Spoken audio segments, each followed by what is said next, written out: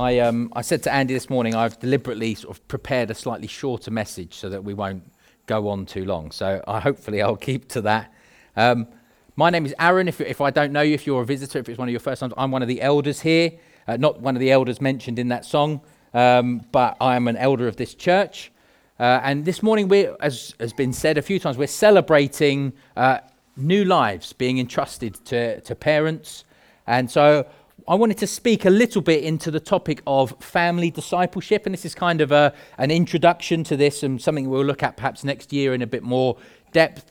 If you've been around the church for a while, you'll know that we're blessed with lots of young families, lots of young people who sort of have married and begun their own families, and so actually it's quite important that we do talk about these things, even if it isn't necessarily applicable to everyone straight away. Actually, what I want to talk about this morning, I think there's a little twist that I want to put on it to say, actually it is applicable to everyone, but maybe not as immediately as it will be for some. So I want to introduce this idea of family discipleship. I've got 3 children. They're all fairly young. The oldest is 6, so 6, 4, and Joseph is 7, almost 8 months.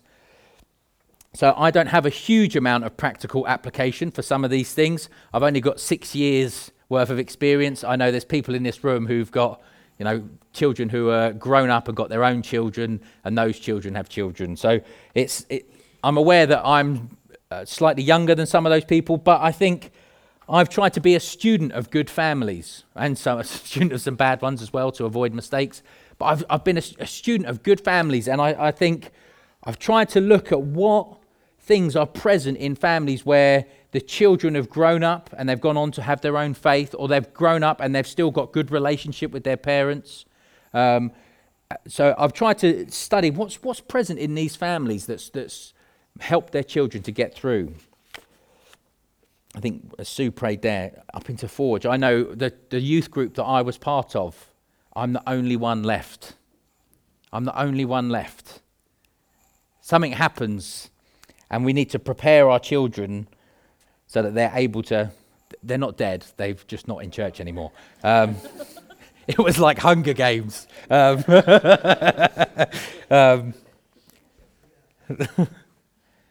we need to prepare our children, our young people, and I think we need to start, and I'm convinced in our family that we need to start from when they're like very, very young so that it's ingrained in them.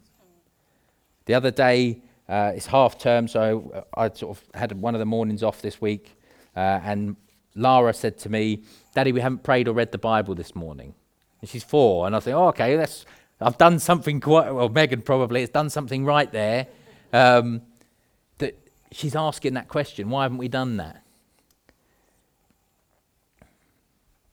So I want to talk a little bit about family discipleship and then put a twist on it so that it's applicable to everyone, whether we have children of our own or not. So to do that, we're going to look at Psalm 145, which will come up on the screen. If you've got a Bible, you may want to turn there. I'm going to read it out. I'm going to read the whole psalm out, which is 21 verses. Oh, there you go. And then we're going to zoom in on a few. I don't know if that's particularly readable, but I'll read it out anyway. This is Psalm 145. So I'm going to read the whole thing from the NIV version. I will exalt you, my God, the King. I will praise your name forever and ever.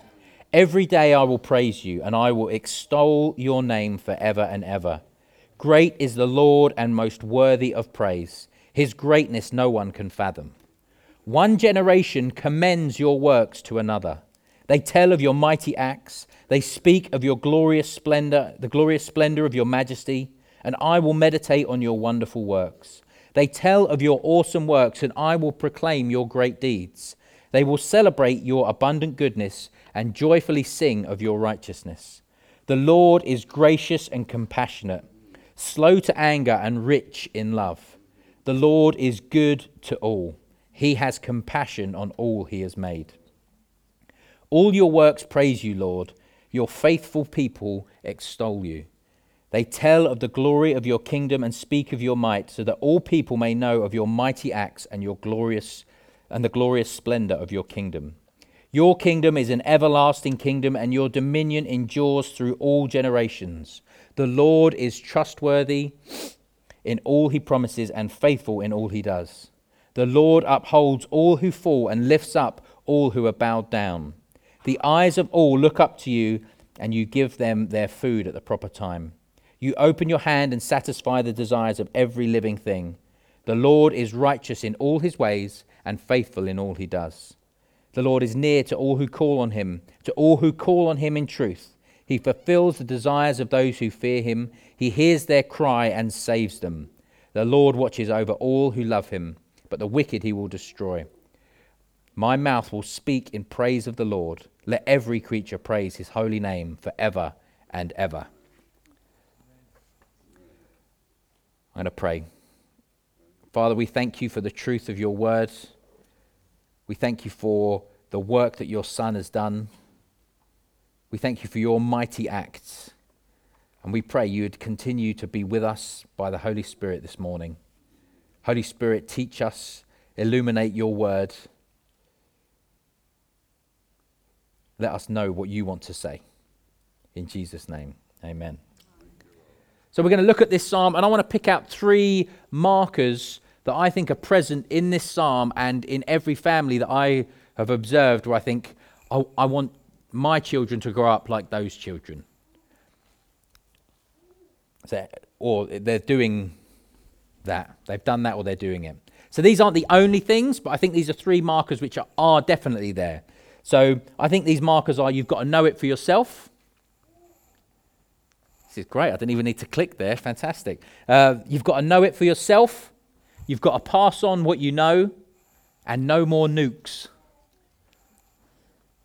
Okay, that will become clearer later on. You've got to know it for yourself. Family discipleship begins with the parents' relationship with God. If you aren't walking with God yourself, you can't train others to do so. If you haven't experienced the life-giving grace of God, you can't share that grace with someone else. I don't want to sort of labour on this point too much, because I think hopefully it's fairly obvious. But that psalm begins, Psalm 145 verses 1 to 3. Sorry, I'm clicking on. You click it. Yeah, I'll do it. Okay. Have I turned it off? 3 markers. Okay. Here we go. This is how that psalm begins. Psalm 145 verses 1 to 3. I will exalt you, my God, the King. I will praise your name forever and ever. Every day I will praise you and extol your name forever and ever. Great is the Lord and most worthy of praise. His greatness no one can fathom. David, who's writing this psalm, he knows God. He knows God. He knows it for himself. And so he's qualified to then write things like, the Lord is gracious and compassionate. The Lord is great and no one can fathom his greatness, because he's spent time thinking about the greatness of God. Ephesians 2 says we're dead and God has brought us to life. I don't know if you've ever had that situation where you've met someone and then almost immediately you're meant to introduce them to someone else that you already know, and you've forgotten the person's name. You say, oh, hi Sue, this is my friend that I've just met, and you don't remember their name. It's awful, isn't it? It's awkward.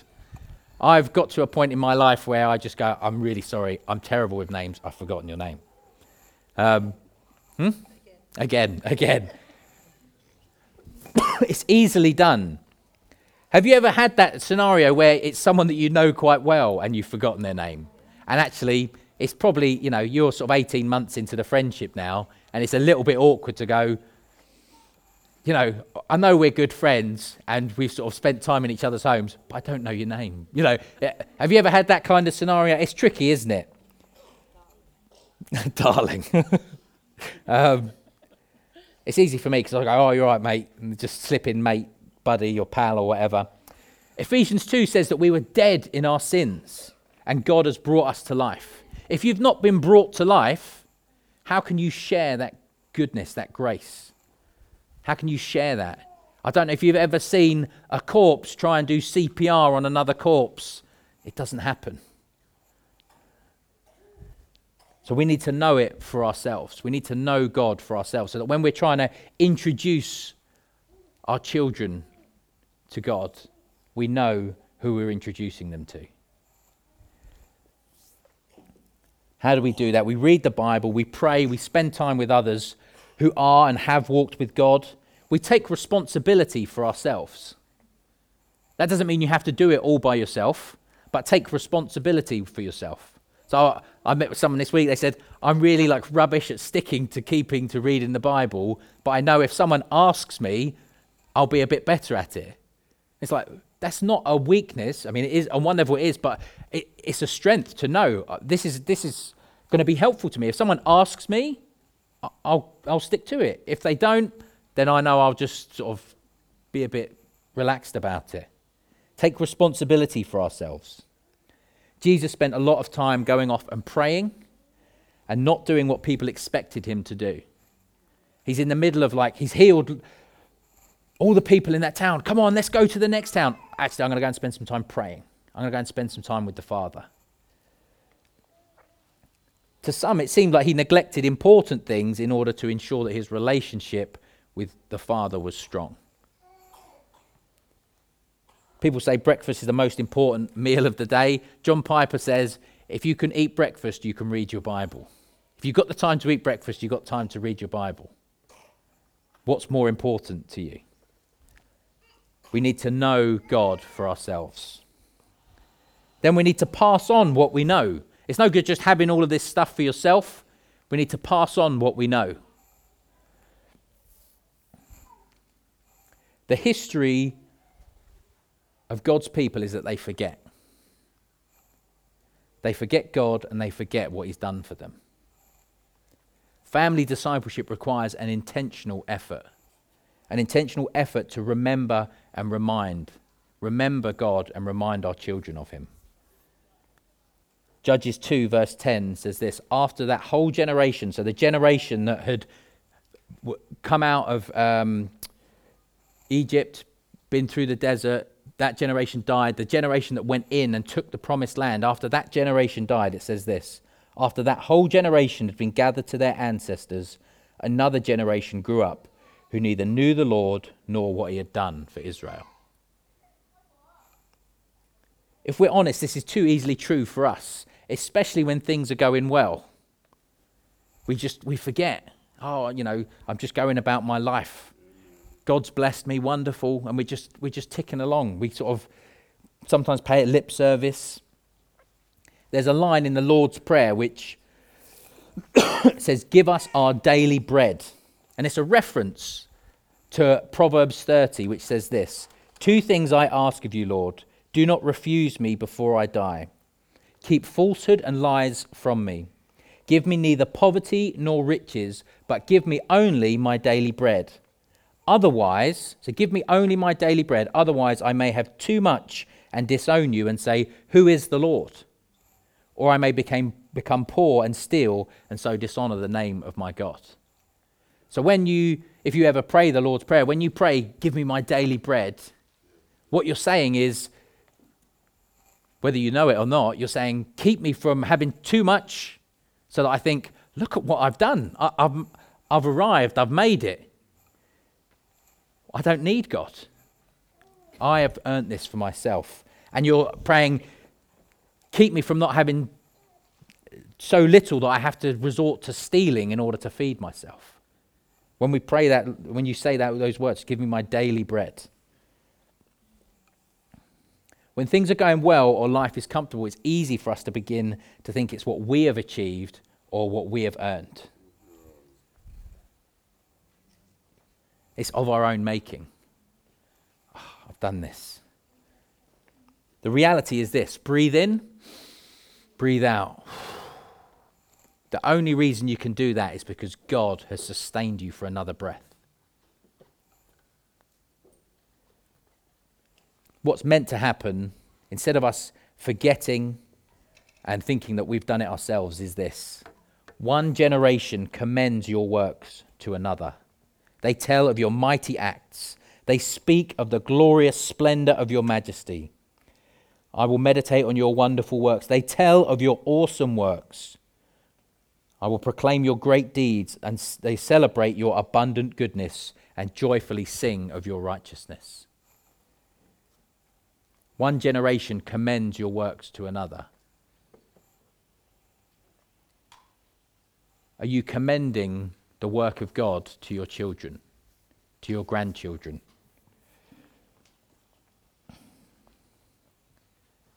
Read the Bible with your children, pray with them, talk to them about what God has done and is doing in your life.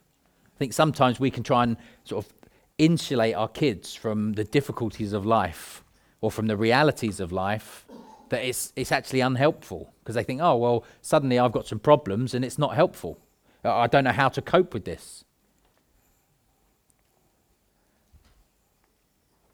On the occasions, which are numerous, when I need to apologise to Megan, or perhaps I've not sort of conducted myself in the best way, I will often try and do that in front of our daughters. And I'll say, listen, I need to apologise to Mum, because your Mum, because the way that I spoke was not kind there. That wasn't a kind way to speak. Or that wasn't a sort of a helpful way to behave. So that they know that actually this is what happens in family life. You should apologise to each other. And that's not, I'm not saying we're having a blazing row and then I'm sort of doing that, but I'm just slightly careless with how I've spoken.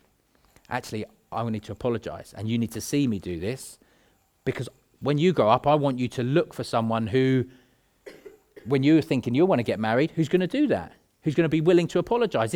I want you to see, I want someone who's like that. I want someone who's quick. It's like a race to see who can forgive each other first.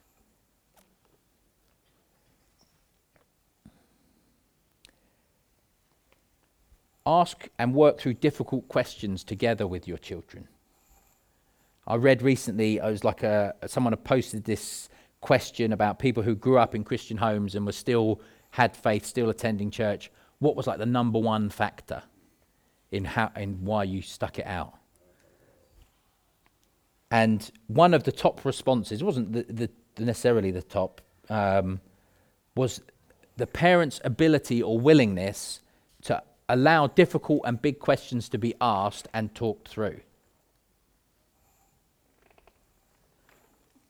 I don't know what your experience was like if you grew up in a Christian home, but I know of some instances where it's like, as soon as there's like, well, how do we know it's even real? Oh, well, of course we know it's real. And it's just shut down straight away. It's like, well, okay, let's explore that question properly. How do we know that we're right and everyone else is wrong? Well, let's really look into that together as a family. Let's learn together as a family, rather than just trying to shut that down straight away and think, oh no, we can't possibly entertain any doubt. Let's be confident in these things. Confident that the contagion of the gospel is stronger than the contagion of the world.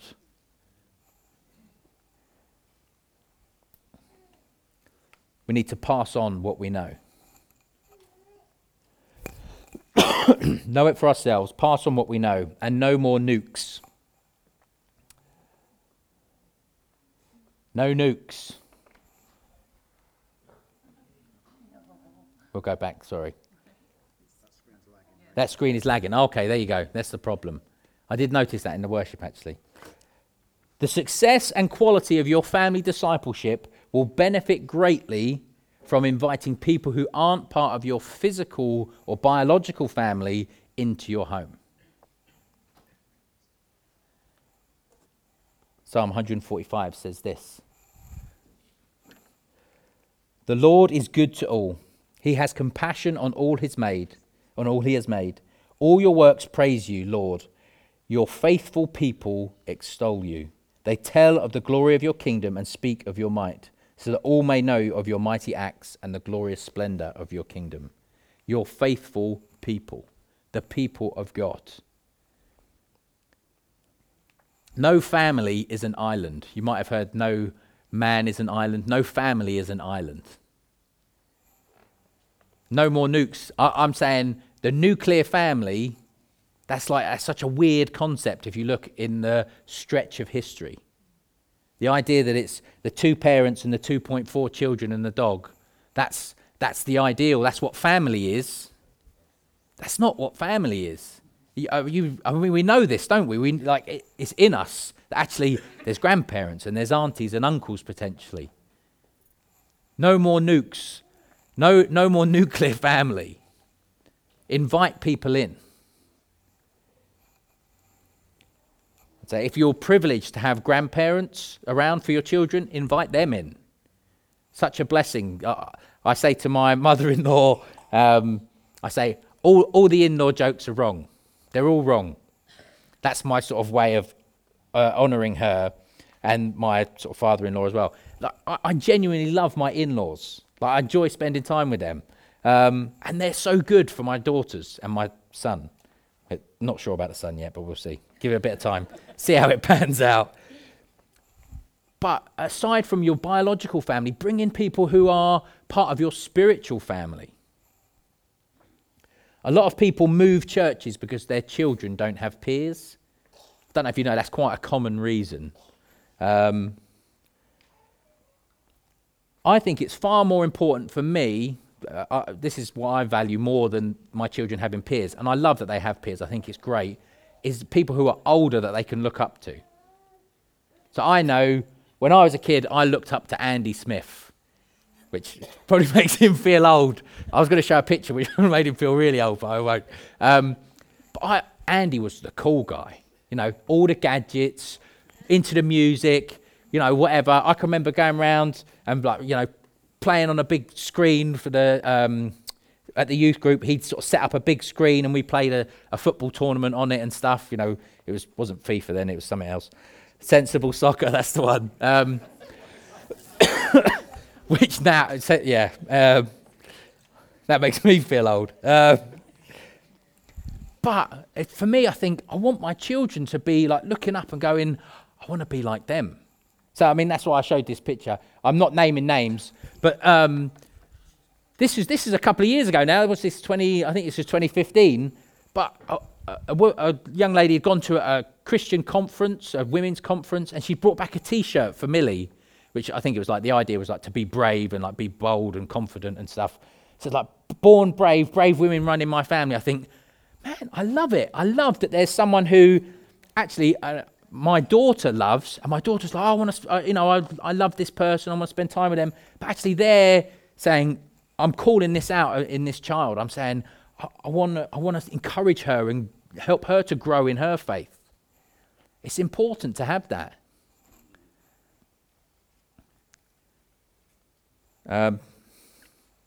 Bring your family among the faithful people of God. I'm delighted that we have a church that has faithful women for my daughters to look up to and men of God for my son to look up to. It's the nature of children to look up to older people. When my girls are playing, they're 4 and 6, and they'll go, in this game, pretend I'm 7 and you're 5. It's they want to be older.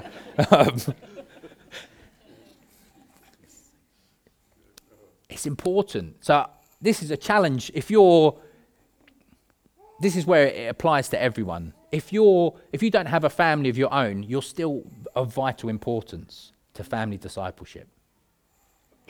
And if you do, it's important that sort of families rub up against each other because you sort of knock each other's bad habits off. You pick up tips and all that sort of stuff.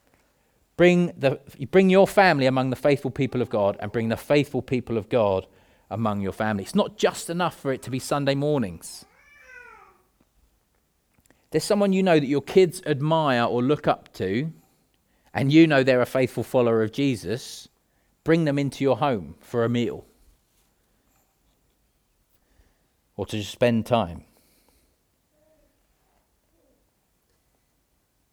What's true is that it's important. Everyone has a role to play in family discipleship, even if you have your own family or not, physically.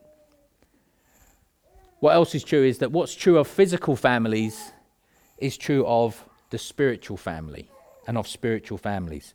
So maybe you don't have your own physical family, you don't have children of your own, maybe you never intend to. Maybe you really want to and you're waiting on God to sort of open up the avenues for that to happen. whatever the case may be, we're all part of a spiritual family. We should all be sharing the gospel and taking care of those who are spiritual infants. We were in the middle of a series as a church, we're just having a pause this week, called Life on Mission, about sharing the gospel. The next step of, once you've shared the gospel, I talked a little bit to it last week, was that actually you then have these spiritual babies that need to be looked after. And we need to be good at doing that. We need to be good at discipling them. And so these principles of knowing it for yourself, we have to know God for ourselves. So that when someone responds to the gospel and they start asking the big questions, we know who we're introducing them to. We can pass on what we know. I've wrestled with that myself. It's a massive issue. You need to get through on it. Let's sit together and talk about it.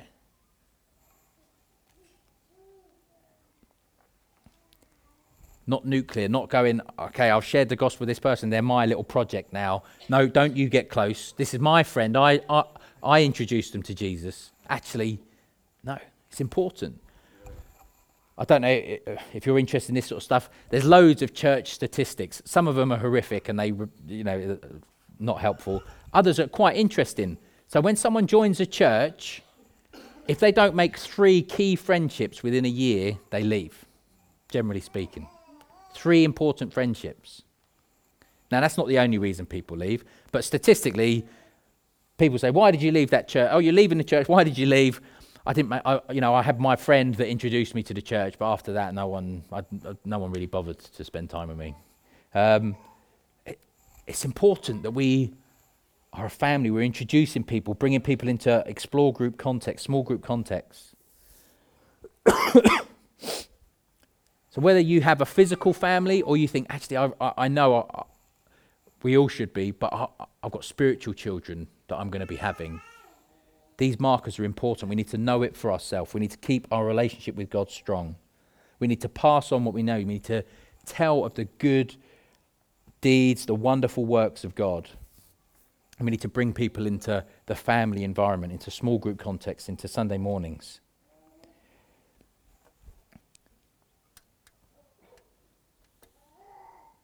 We need to share of the greatest work that was done. One generation commends your works to another. The reality is we're all the another generation. One generation, the apostles commended the works of God, what Jesus did on the cross, that he died for our sins, and that he was raised to life. They commended that to the next generation of spiritual believers, who commended it to the next generation. And 2,000 years later, we're in a academy, I'm going to say school hall in Watford, because one generation commended the works of God to another. You can commend the works of God to the next generation. The greatest work that was ever done was Jesus dying on the cross for our sin. I'm going to pray for us, and then we're going to there's an opportunity to be prayed for at the back. If there's something that's come up this morning and you think, I want to be prayed for, then you can do that at the back. But I'm going to pray for all of us, and then we're going to have lunch together. So because there's lunch, there's no need to rush off. If you do want to be prayed for, there's plenty of time. We're not in any hurry. Father, I thank you for your gift of grace, of families, that you could have produced when you made humanity. You could have just made a person who then sort of grows up and divides and then divides and then divides. But actually you created family. You created men and women, and they were to come together to produce life and create families. I thank you for that gift, Lord. I pray that we would be a church that does family well, that does biological family well, and does spiritual family well. That we wouldn't seek to be nuclear in our thinking, that we wouldn't be like, okay, we're going to just keep to ourselves, but actually we would invite others in. We would recognize that the family of God, in the family of God, our children have many uncles and aunties, many grandparents. I pray that we would know you well for ourselves. I pray that we wouldn't hoard that knowledge, but we would pass it on to others. That we would see a generation rising up to serve you and to see your kingdom extended. Your glorious, splendor-filled kingdom. So I pray you would give us vision to see that we would know that there's a spiritual generation that needs to be reached and that there's a physical generation that needs to be reached. In Jesus' name I pray these things. Amen.